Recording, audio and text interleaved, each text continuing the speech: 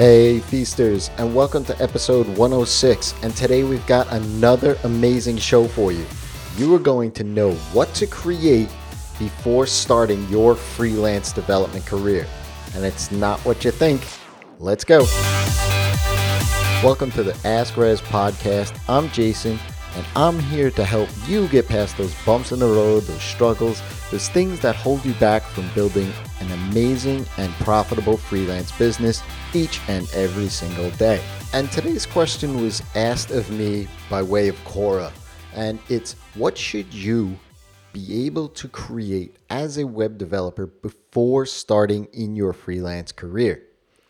Well, I hate to say it, but there is a lot of bad advice out there. And yes, maybe at some point in time, 3, 5, maybe even 7 years ago where this advice applied, but there's tons of advice out there that really don't work in today's market. See, at a most basic level, you should be able to, as a web developer, create a standalone functional website.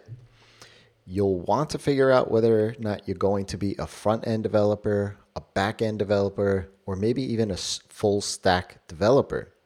That will help you build that solid foundation for your freelance career that you're looking for.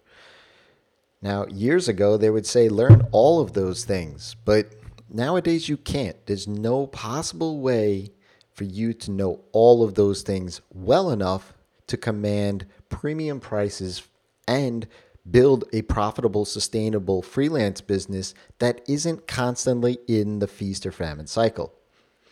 Now, before all of those things, before you figure out where you are going with your development career, the biggest thing you need to think about creating for yourself is a track record of good work.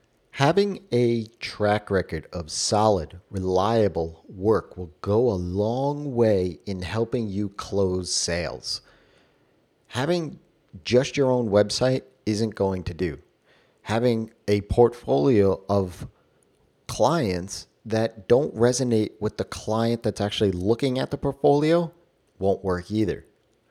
You will need to do a lot of hustling, right? Especially at the start. Maybe even barter with some folks and trade your skills for an opportunity. You want to reach out to some local agencies to see if they have some overflow work as well. Agencies, to be honest with you, aren't the most ideal to work with if you want to drive the ship of the projects, but they are an amazing starting point to build up a reputation and a place in the market of doing great work.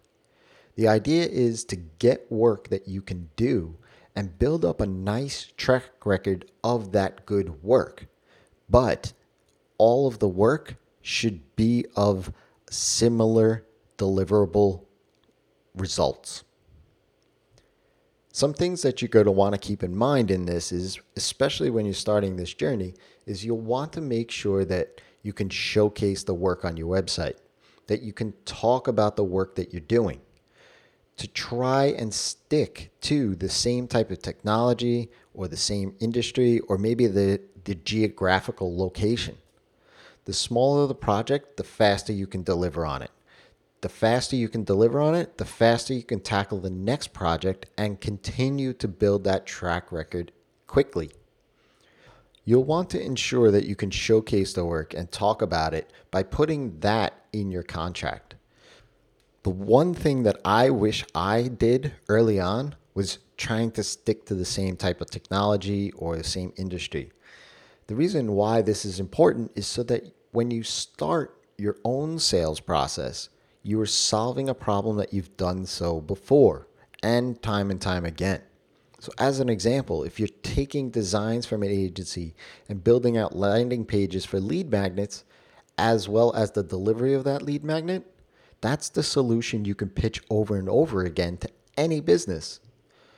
Another example is if you're building out Laravel apps with Vue.js for startup SaaS companies, you now have a track record for both of those technologies and that sector of business. These two examples are much more marketable and easier to target potential clients than if you're just a generalist developer who builds PHP, Ruby on Rails, and Laravel projects. The generalist web developer will always be compared to the next developer on price. Creating a specialty for yourself makes your solution appealing to businesses that need it, and they will compare your price to that of their expected return. Now, once you've defined that track record of good, solid, reliable work, you'll want to level up your skills. If you go to res.com/A106, I'll list you 10 different technology courses, both paid and free, that you want to check out to level up your skills. Remember, defining that track record is what businesses want. They don't want you to solve problems that aren't their own. By solving their problems over and over again in your recent history will land you better clients, more profitable clients, and build you a sustainable business. If you have a question, ask Rez. That's me, by leaving me a tweet, or go to askrez.com and use the chat bubble in the bottom right corner.